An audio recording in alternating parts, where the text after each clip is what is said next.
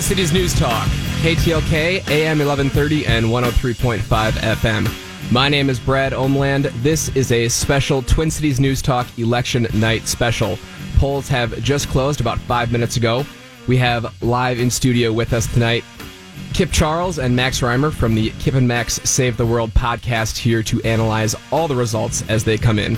We've got some unique perspectives tonight. I think we're expecting a call from a few DFL operatives that Kip and Max know. Some interesting perspectives between us three here as well.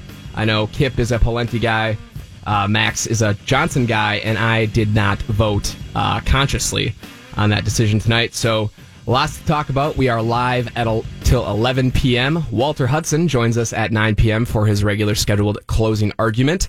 Welcome to the program tonight, Kip and Max. Thank you, Brad. It is good to be here. It is an exciting night. It feels like we have primaries all over the place. I'm Max. I'm Kip. KipandMax.com is our podcast, and you guys can check us out there. That was an amazing lead-in. We've got a lot to live up to here. We sure do. Brad, great job. I want to start with this. I think consciously not voting. Yeah, I mean, I don't consider myself a Democrat or a Republican particularly anyways, and so the idea that I could go out and vote for someone that I didn't truly feel represented my positions in either the Democratic or DFL or GOP just didn't feel like a good use of my time. I might be more inclined to make a decision one way or the other come the general election, but right now there's just too many choices for me to feel like I'm making an optimal one right now. I get that. I can respect that. You know, looking at every race that we have right now, it is crazy because, Brad, you present a truly, I think, objective perspective. Kip and I, on a weekly basis, do our hack jobs. We are both involved in Republican politics. But tonight we have a primary on both the Republican side of the aisle and the DFL side of the aisle. And I'm going to recap all of this. I mean, governor, we have 2 Senate seats. We have the Attorney General's seat, which we'll probably get into in a little while because there's been some drama around that surrounding Keith Ellison. Congressional District 1, Congressional District 5, especially on the DFL side, that gets really interesting. Congressional District 8, which isn't as interesting for our side of the aisle, being the Republican side of the aisle. And then Congressional District 6, which Tom Emmer should be fine on our side, and the DFL only has one candidate as well. All that to be said, it's going to be a very interesting night. This is going to be an absolutely nutso evening. Nobody I've talked to has solid predictions, like solid numbers, right, for where almost any of these races will go. And everybody's willing to believe that they're wrong. Yeah, and I think that however the governor's race and the attorney general's race turns out will dictate how the races in the districts go. Well, Brad, you and Walter have been talking about that attorney general's race all week. The revelations of Keith Ellison and this abuse claim and all of that. Does it throw a wrench into this election? I tend to think it doesn't. I tend to think that the votes are already cast. Maybe, Kip, maybe you have a take on that. But at the end of the day, I don't think it's going to matter in the primary election. I think we might have a damaged candidate going into the general. Well, if anything, that might have boosted turnout in certain ways. You know, so Ellison has a turnout machine that he usually mobilizes in CD5. And that manifested itself, whether for his campaign or from people that he has trained, including Aaron McQuaid and other activist organizers. These folks have learned how to do that turnout and do early absentee voting. And we saw the result of that in Minneapolis and in Hennepin County more broadly over the last couple weeks. There are more early votes in this primary race than there have been in the past 7 primary races combined. Wow. I think you're right that the early voting will tip the scales in favor of Keith Ellison. There may have been a late rush for his opponents today, but I think the early voting will either work to his benefit or ultimately do him in here come the general election, because I think that he's got the primary sealed, but I'm not sure that greater Minnesota and those less inclined to politics will be as open to that domestic abuse narrative. Yep. You kind of think the average middle class person who may not be paying attention to politics even until the state fair. There's the people watching the 10 p.m. news and seeing the ads that come across their screen. Anything related to domestic abuse is not going to go over well. Yeah, I tend to agree. And with Keith Ellison's old seat, and maybe that's a good place to start tonight, Congressional District 5, I tend to think that Ilhan Omar has a very, very similar machine to Keith Ellison in turning out votes, because a lot of people have come up and said, okay, you have 6 candidates on the DFL side. One of them ran as a Republican last year. Some of them are less serious than other ones, and Margaret Anderson Kelleher is probably what I would presume to be the second place candidate to Ilhan Omar, but people really need to take note of the implications of everything down the ballot from Ilhan Omar, because she turns out votes in CD5, I think, as well as Ellison could. Yeah. Margaret Anderson Kelleher, Mac, as she's affectionately called by many on her side, has probably the best bona fides, the credentials, to run for this race. Former Speaker of the House under Tim Pawlenty, back around the 2008-2010 cycle. Mac has kind of gone quiet for a few years, but among your normal voting population, 50, 60 and above, I think she definitely has kind of the longer term name ID. Ilhan, however, is the bright new face. And Ilhan has been able to excite people and engage people in a way, young people specifically, but also members of immigrant communities, new Americans. Ilhan has a lot of success with that, and within the DFL, she also really has a lot of strength within the party there. She also appeared in a Maroon 5 music video. True, absolutely. Really, yes, if you can believe that. She did appear in one of the newest Maroon 5 music videos. And listen, in CD5, a place that is known for its depth of the issues and voting on candidates for the right reasons, that could tilt the scales for Ilhan Omar. She's also recently appeared in a number of other videos, notably from Laura Loomer and people of that nature, giving her crap about some of her past. Well, she married her brother. That's what they say. I'm still holding out judgment on that one. Jury is still out in my mind. On waiting on the actual sources, but there are plenty of people who I'm sure would call in to the station tonight, who would hold that view. Yeah, our phone number here is 651-989-5855. If you'd like to give us a call, phone lines are open. I think we are expecting our first round of results here in just about 1 minute, according to the New York Times. Wow, that is, here we go. We are in, I believe, for a long night across the board. The gubernatorial election, which is probably what most of you are paying attention to, it's going to be dramatic. I think that there are implications across the board to what kind of voters turn out for the candidates. But here we go, you guys. This is going to be a very, very interesting night.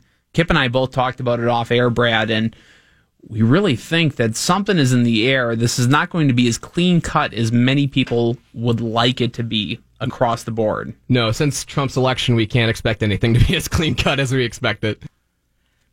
That is one dynamic that I do find interesting, especially in the gubernatorial election, is you had candidates exclusively campaigning on anti-Trump rhetoric or getting on board with pro-Trump rhetoric. It's almost as if this has become a referendum on Trump in a certain sense. breaking in one way, Brian Baxt, NPR. It's a tie so far for Minnesota Gov on Twitter. It's tied at 0-0.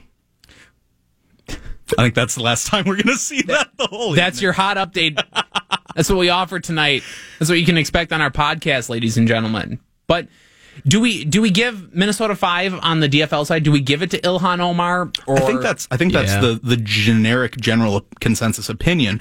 But things are so weird that they could really throw off, because you have three major gubernatorial campaigns really fighting hard in that same territory. You have, Amy Klobuchar's kind of, resting on her haunches right now. And then you've got this Tina Smith Painter situation. Yeah, right. And Painter is weird because while he doesn't turn out as many of your historically DFL activists, primary voting DFLers, he does have a massive following on Twitter, and that spilled out over into the real world. His name ID was very high. He has regular appearances on MSNBC. Within that primary universe, he's got pretty good cred. And he's recently been able to actually make people show up in huge ways. Yes. That's been the interesting thing for me to watch on social media specifically, because a lot of what people quoted during the Donald Trump election was this intangible factor of momentum and how many people are showing up at events. And the one thing I've noticed about Richard Painter, and I don't know any numbers, quite frankly, we don't, and none of us know any numbers. I'm not aware of any polling that's been seriously done between Tina Smith and Painter. It's all been general election focus. Yes, nothing that matters.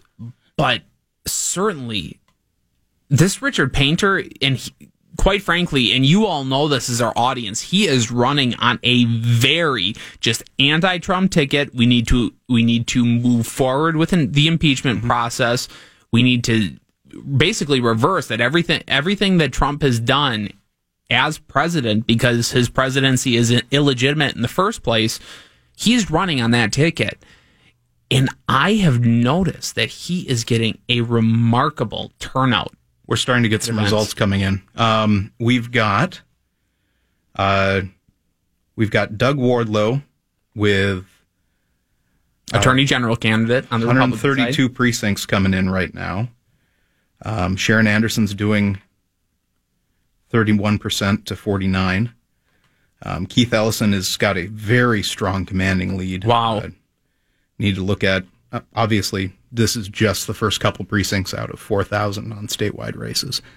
But just out of the gate, we're seeing some stuff differentiate pretty quickly here. Yes, it's really interesting to watch the Attorney General returns come in already. Attorney General 132 out of 4,000 plus precincts, so this is a very small number. But what we can tell you is Keith Ellison has already doubled his lead to Deborah Hillstrom, the next leading candidate. Matt Pelican pulling up the rear. Matt Pelican is the endorsed candidate on the DFL side, and it's not looking good for him as of right now. Well, this from the New York Times. We've also got gubernatorial numbers in. Tim Walz with the lead on the Democratic side, 41 to 32 with 126 precincts reporting. And on the Republican side, we've got Jeff Johnson, 55%, with Tim Pawlenty, 42.7%. We can get your thoughts on that after the break. We've got Kip and Max in from the Kip and Max Save the World podcast. Your calls welcome, 651-989-5855. My name is Brad Omland. This is your special election night coverage on Twin Cities News Talk. Twin Cities News Talk, AM 1130, 103.5 FM. This is your special primary election night coverage. My name is Brad Omland. In studio tonight, we have Kip Charles and Max Reimer from the Kip and Max Save the World podcast. The first numbers are in on both the gubernatorial elections and the Attorney General. Your thoughts, Kip and Max? It's young. The night is still young. My name is Kip. I am joined by my partner. My name is Max. I am joined by... You can tell that the radio is making me nervous. I'm Max. I'm Kip Christensen. And we run Kip and Max Save the World, as Brad mentioned, kipandmax.com. We are covering your election tonight, and we do have the first round of reporting. Any surprises thus far, Kip? I'm not going to say there's any surprises. There's only 253 precincts in so far. About 6%.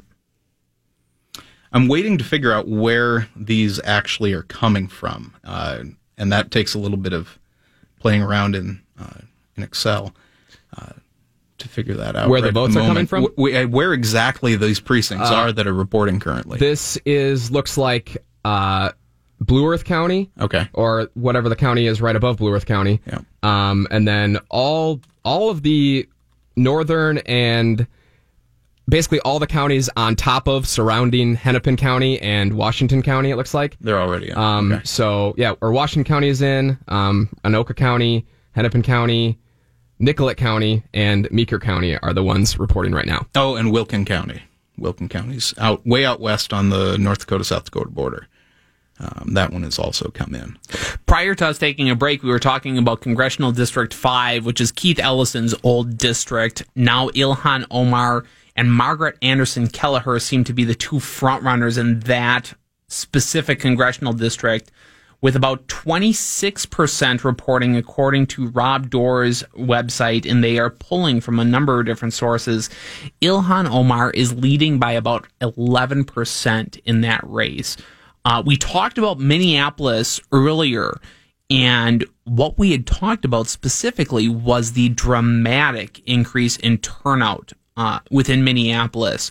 This is a product, I think, of the anti-Trump resist type movement, but we saw, Kip had made mention before that there were a number of statistics cited that said this primary election, in terms of early voting, has eclipsed the total early voting of the last, Kip, was it 5 or 7 elections combined? Yeah, last 7 elections combined, just an early vote in Hennepin County, which is massive. Imagine that. Well, and it's the easiest way to make sure you can lock in your voters. We get them as early as possible. Ballots were mailed at the end of June to these folks if you were signed up in advance.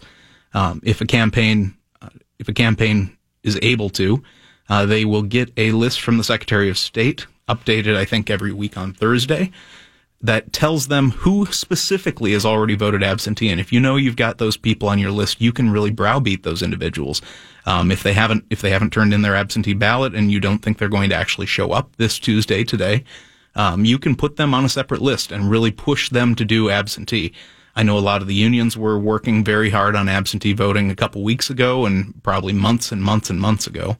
And that is one of the ways that they get less likely, lower propensity voters to show up and actually make their voices heard. Yeah, and we believe that is working to the favor of Keith Ellison tonight. We've got some reaction on that topic on the phones. 651-989-5855 is the number to call tonight. We've got Doug in Lakeville. Hey, Doug. Hello? Doug, welcome to the show. Doug, you sound like you're in a fishbowl. Doug. Oh, no, he's... we'll have to push him in on the studio there. Mine doesn't work, otherwise it just brings me on speakerphone. Okay. Well, as you can all tell tonight, I am a radio expert, as is Kip, because we have no idea how to get Doug in studio. That's all right. I'll show you guys over the break, and we can start taking calls next segment. Great, thanks. You know, it would be interesting to hear from you all. Brad had mentioned the phone number before. We would like to get your take on the governor's election, on this Keith Ellison situation. There are so many topics that tend to bubble up right around election time. It's one of the things that I just found interesting about this whole Keith Ellison situation was, quite frankly, the timing of it. Now, Kip has certain hands, I guess you could say, in DFL circles for a number of different reasons. And Kip, what are you hearing about this Keith Ellison situation? Do you think it's going to be a legitimate threat to his general election prospects? It looks like he is doing very well thus far early in the night. Really only 10% of precincts reporting for Attorney General. I don't think it's going to hamper him, certainly tonight. based on what we're seeing coming back so far. Now, for his general prospects, remains to be seen. This story just broke on Sunday night. And it wasn't even really picked up by the media until Monday morning. All right, here we go. Doug in Lakeville. What's up, Doug? Hello. Good afternoon. How you doing? Good. How are you doing? What do you think, Doug? I got just an observation I've made all through these last 8 years. When Governor Dayton is up on the podium making speeches, seems like there's care officials behind him constantly, as to think that you better say what we're telling you to say.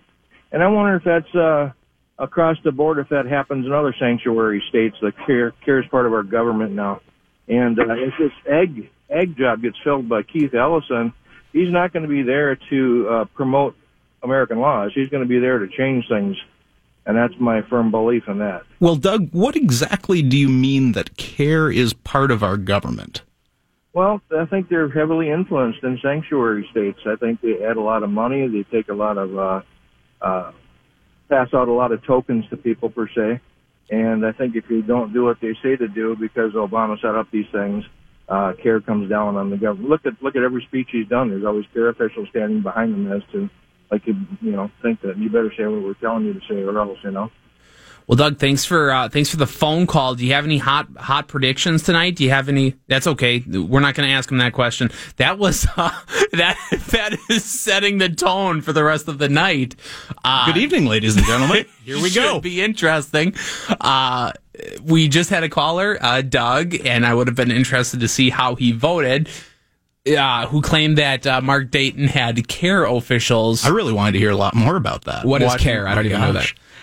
CARE is the Center of American and Islamic Relations. It is a lobbying group for Islamic interests in the United States, Islamic American interests in the United States, and it is certainly it's got its people can certainly blame them for certain things, but I think people tend to make them a boogeyman of sorts.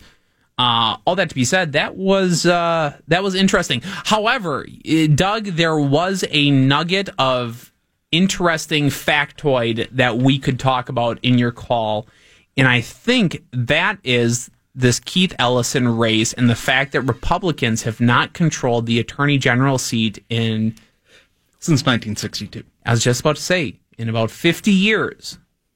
So there is a certain amount of gunk that's probably caught up in that seat right now, that it would be interesting to have a Republican sitting in it to see what all has been accumulated from a corruption perspective. And we're now hearing the stories of Lori Swanson and what she did from a campaign perspective. How she did it exactly the same as Mike Hatch, and I'm sure Mike Hatch did it the same as the person before Mike Hatch.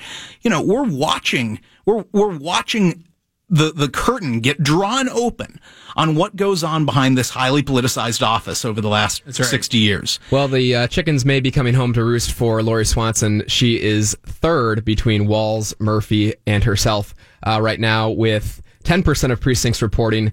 We have Walz with 41%, Murphy with 36%, and Swanson with 21%. More on the latest of what is coming in on your primary night here on Twin Cities News Talk. My name is Brad Omland, Kip and Max from the Kip and Max Save the World podcast. More next on Twin Cities News Talk.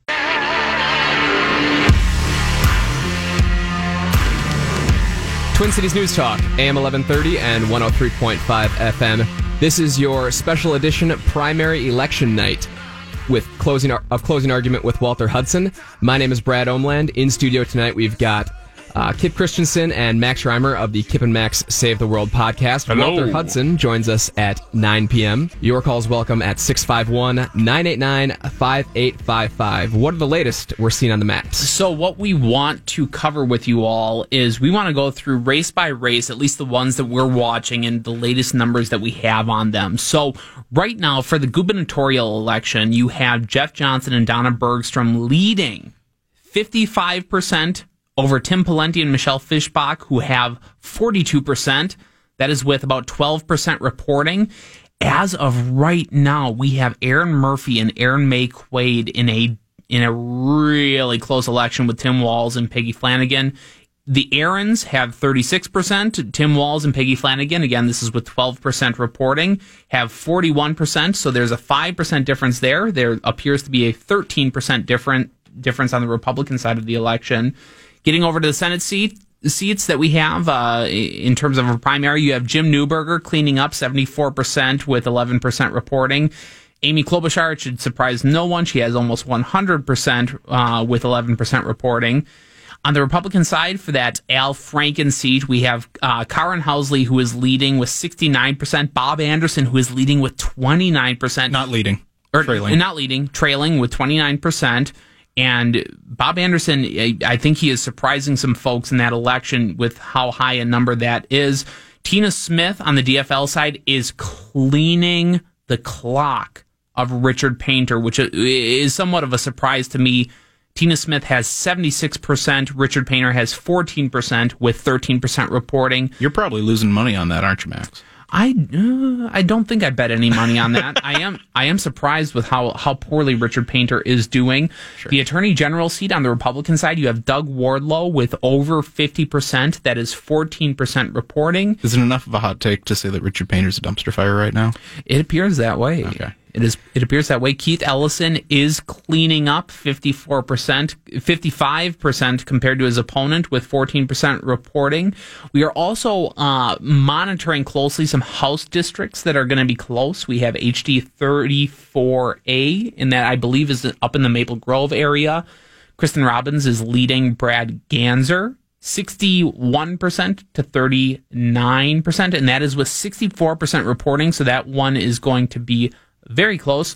HD 31B, Cal Barr is defeating Tom Hackbarth. So a little bit of backstory on that. Tom Hackbarth was the representative from that district a couple cycles ago. Cal Barr challenged him, received the endorsement, fought it out, and now Cal Barr is the incumbent with the backing of HRCC and associated organizations. Tom Hackbarth is coming in from the outside at this point. Okay, and I think most people, especially on the conservative end of the spectrum, would say Cal Barr has done a pretty good job in his freshman year at the state legislature. Really impressed a lot of people, yeah. We're going to skip over a couple of the other House districts. CD1, it's not close. Jim Hagedorn, it looks like, is pulling away, and that's with 7% reporting. Jim Hagedorn has 66% to Carla Nelson's 24%. He might actually have a chance to win in the general election. My friends and I joked that's my home territory, and my friends and I always joked that Jim Hagedorn was Henry Clay because he kept running and just kept losing. But this year might be his year. He's really now got that a Walz shot. is out. Yeah, he's really got a shot with an open seat. That's a big deal. And on the DFL side for that CD1 primary, Dan Feehan looks like he is going to run away with this thing.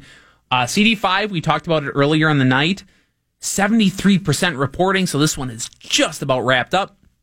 Jennifer Zielinski, who is our Republican-endorsed candidate in CD5, is at 56%. And listen, Ilhan Omar on the DFL side is leading Margaret Anderson Kelleher by 16%. She is at 47%. Margaret Anderson Kelleher is at 31%. So that one is looking like it is trending in a direction that we certainly thought it was going to go in. CD6, not close. Tom Emmer is looking like he's going to pull away in his primary. It should not surprise anyone with 31% reporting. He's at 81%. And then we get into CD8. Pete Stauber, who the president has stumped for, the vice president has stumped for, is at 93% over his opponent. And then on the DFL side, Joe Radinovich is at 44%. This is only with 2% reporting over his opponent, Michelle Lee. That is your recap for tonight's elections. It looks like we have some elections that are being decided right now and some that are a little bit more competitive. And historically, those CD8 range votes are the last to come in. There's a number of geographic factors at play there. St. Louis County is a massive county. It actually takes, you have to drive those ballots down to Duluth. And so it just takes a physically longer period of time to get there. Yeah, I hear they rely on old technology up there. Cal Barr has been announced as the winner, I'm hearing from some direct messages. Also in Shakopee, 55A, this is a surprise to me. The incumbent, Bob Lunan, is 86% to 14%, Lunin is trailing behind Eric Mortensen with 21% reporting, according to the New York Times. Wow, that is those are numbers that I am not seeing yet from my two different sources. Following that election pretty closely, and we have a lot of elections that are on the ticket tonight, but 55A in Shakopee, it was really interesting to see the kind of groundswell that Eric Mortensen put together there. Eric Mortensen is a pretty strong Liberty candidate, very libertarian in nature, and Bob Lunin is the incumbent. By all intents and purposes, he was a popular incumbent, but Bob Lunin, it appeared, had some baggage in his closet. There was a recent DWI, a campaign finance violation, and most of the establishment-type Republicans seem to be backing Bob Lunin. Eric Mortensen, it appeared to me, put together a very strong groundswell campaign in 55A. Again, that's Shakopee. I thought that race is going to... And there's still a lot to be decided. We don't exactly see right here which precincts those are that are in. It could be the most favorable ones to Mortensen, just because of the nature of that ground campaign. However, I predicted that to be much, much, much closer, given the fact that Lunin was in a similar situation in 2014 and very, very narrowly beat the endorsed candidate as the incumbent. Yeah, it'll be interesting to see kind of who is picking the candidates in that, what partisan demographics, you could say, are coming out in support of their candidates. We've got a call to that effect here. Mike from Farmington, our regular caller to Closing Argument. Welcome to the program. Hello, Mike. Hello, gentlemen. Thanks for taking my call. And can you hear me all right? Yes, sir. Absolutely. Okay, great. I guess I kind of look at this maybe like high school hockey, where everybody's on the board, and you start getting matchups, and as you move forward, there's obviously certain people you want to play against or go up against. I'm wondering if throughout the night, if you're going to highlight those candidates that want to see certain people make it to the general. But I'd also like to get your comments on things such as the Pawlenty old guard republicanism, and I don't know if Jeff Johnson is this Trumpism, if you will, or not. But some of his issues seem to lean that way. And also, I'd like to know if what we see tonight, if the Democrats will continue their descent into hell of, hey, we're going to tax you a lot, and we're going to throw money at people that don't work, and we're going to promise you all this stuff. Mike, thanks for the call. We're watching that march towards democratic socialism and Ocasio-Cortez, and we are.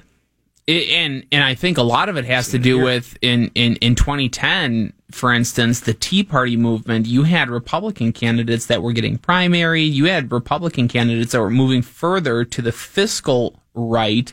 What you're seeing now is you are seeing a Democrat Party that is moving towards that Alexandria Ocasio-Cortez type model of moving further and further and further to the left. However, one of those things resonates with reality and normal Minnesotans and normal people more than the other.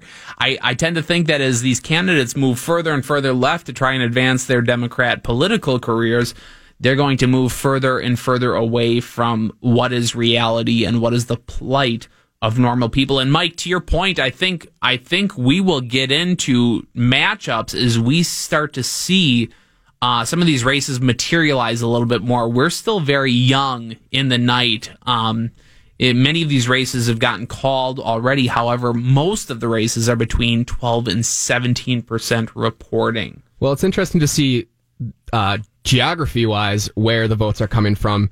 If you look at the map on the New York Times website, Jeff Johnson pretty much has all of suburban Twin Cities, but then Pawlenty has Ramsey County, Dakota County, Scott County, and a lot from outstate.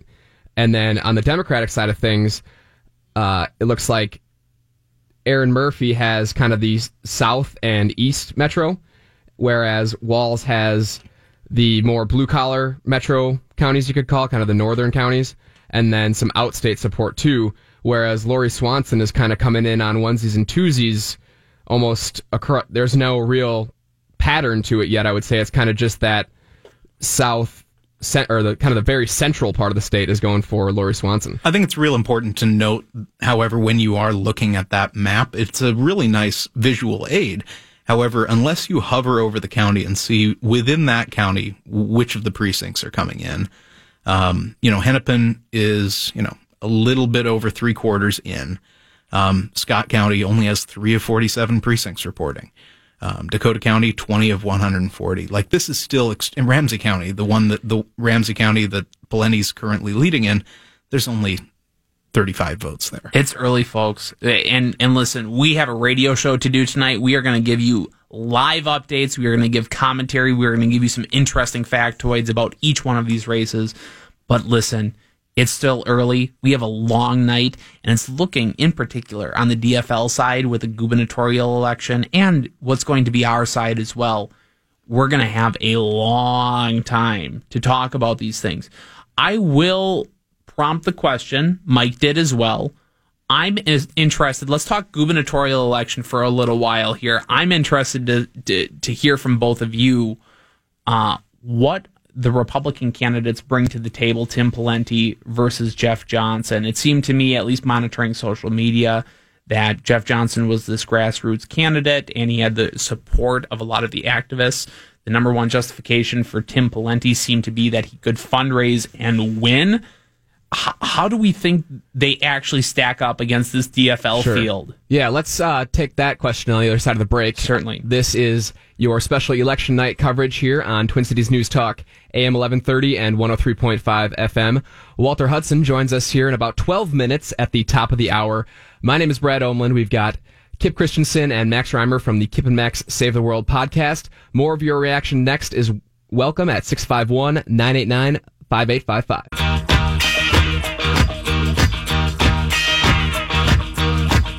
Twin Cities News Talk, AM 1130 and 103.5 FM. This is your special primary election night coverage. My name is Brad Omland. In studio tonight we have Kip Christensen and Max Reimer of the Kip and Max Save the World podcast. Some interesting results coming in so far. What's the latest? It looks like we have a few races that have been called tonight, especially on the Senate side. We have Amy Klobuchar, and that should be no surprise to anyone. The New York Times just called her race. She has won her primary against Steve Carlson, who I believe rapped naked 1 year for one of his races, which was weird. Jim Newberger's race just got called. Jim Newberger won his primary.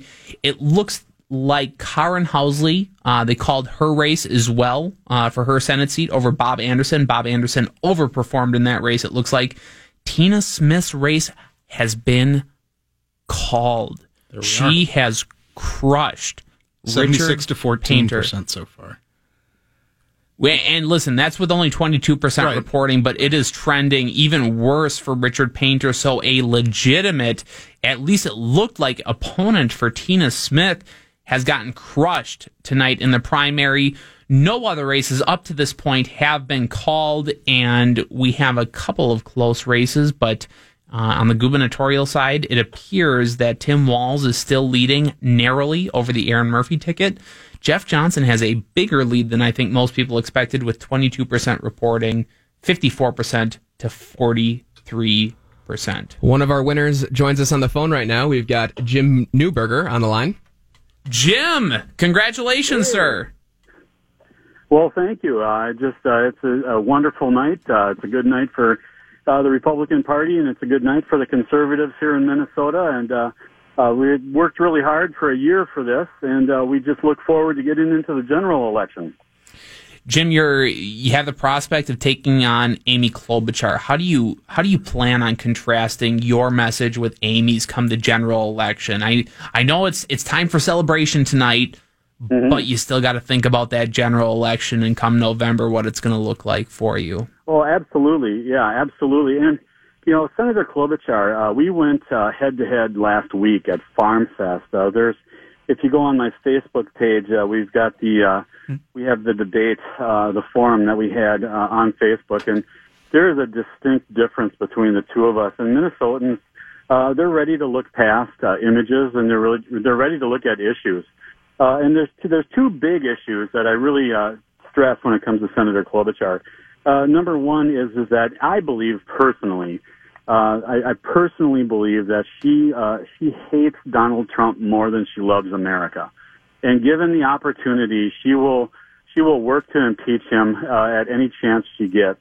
So if folks want to protect Donald Trump, the best way to do that right now is to vote Jim Newberger for U.S. Senate, because I will work with Donald Trump, not against him. I like his plan for our country.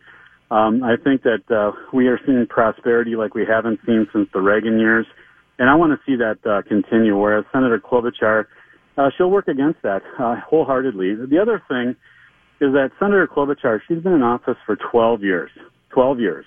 She wants 6 more. That's 18 years in the swamp. And as I travel around the state and I talk to folks and I ask them straight up, I say, don't you think 18 years is a bit much for anybody to be in D.C.? And I've yet to have anyone tell me no. So Senator Klobuchar has got a lot working against her. She's got the issues against her. And I think that we're going to do really well. And we can win this. This is absolutely a winnable race. We're just going to have to keep working hard, and we're going to pound it out and get it done. Jim, this is Kip Christensen. I'm really excited to see the energy that your campaign's putting forward. You guys have been absolutely everywhere. I'm really impressed with your team. I know how difficult that scheduling component is. You know, you've put on some serious miles. For those that might be listening but haven't met you yet, what's your next step? Where are you going? And what's that key issue that gets people excited about your race? Well, thanks, Kip. Yeah, I mean, we are a high-octane, highly caffeinated, we've been everywhere and we'll go anywhere type of campaign. And the issues, the thing that we are really pushing is the distinctive difference. Issues like refugee resettlement. I think we need to shut the program down and fix it. Taxes. Senator Klobuchar has been a champion for higher taxes. I'm just the exact opposite. She's been fighting for Obamacare. Now they call it Medicare for All, a $30 trillion program. Where are we going to pay for that? We don't have the money for that. But she pushes for that, and I'm saying, no, this is the death of our country if we keep stay on that path, because we don't have $32 trillion approximately to pay for that. It's probably going to be more than that. We just keep pushing the issues. We put that out in front of the voters, and they're going to make the right choice.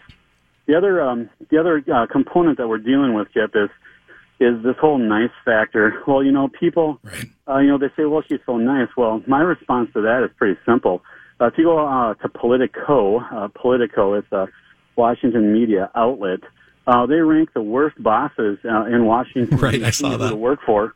Yeah, and she's been ranked as the worst person, the worst boss in the Senate to work for in Washington, D.C., and it's based on how many people quit. She's got a really high turnover.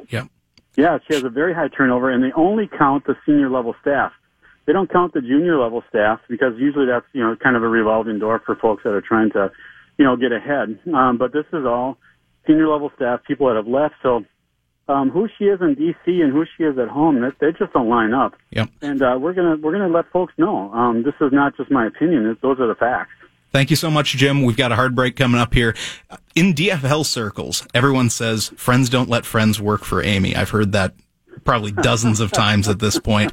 And I hope that you can help those DFL operatives never have to work for Amy Klobuchar again. Say, Jim. Oh, amen. Everyone, from what I hear, people say that everyone loves Amy until they work for her. Right. Well, hey, Jim, before we let you go, how can people get involved in your campaign or find out more about who you are? Sure. Just go to my website. It's Jim4, that's F-O-R, Jim4USSenate.com. Jim Newberger, who is now going to be on your November ticket as the Republican candidate as a United States Senator representing Minnesota. Jim Newberger, thank you again for joining Kip. It'll be, it's not our show, Kip. It's going to be Walter's show again. It'll be Walter's very, very show. soon. Yeah. All right. Well, thank you. Thanks, Jim. Thanks so much. Staying on the phones here, we've got Mike in Prior Lake. Mike, thanks for joining us. I'm not going to lie. I'm a little upset that Painter won't be in that general election. That would have been one hell of an interesting commercial to see the sequel to the dumpster fire. Well, I think we're seeing the sequel to the dumpster fire right now. It's happening in real time right now, Mike. Now, Mike, my quick question, and I'll hang up and listen to you guys discuss it, but what do you think the impact is for people who are sort of mixing it up and voting for the candidates and parties that they're not normally going to vote for? I myself, I voted on the Democrat side because I wanted to mix it up and see if interesting characters come across, like Mr. Painter, Mr. Ellison, and such. And, so some of these larger spreads are sort of artificial, if you will. Yeah. We've only got 30 seconds here left, Mike. Thank you so much. The impact is you, I guess. I haven't heard about it much, and I don't think it happens all that often. This is the Rush Limbaugh Operation Chaos mechanism that Mike is employing. And listen, I got to tell you, it was tempting for me to vote on that Murphy ticket because I would love to see them on the November general election. Now, coming out of the bunker, Operation Chaos. Coming Max Save the World, thanks for joining us. Walter Hudson's going to head off the show next. See you guys.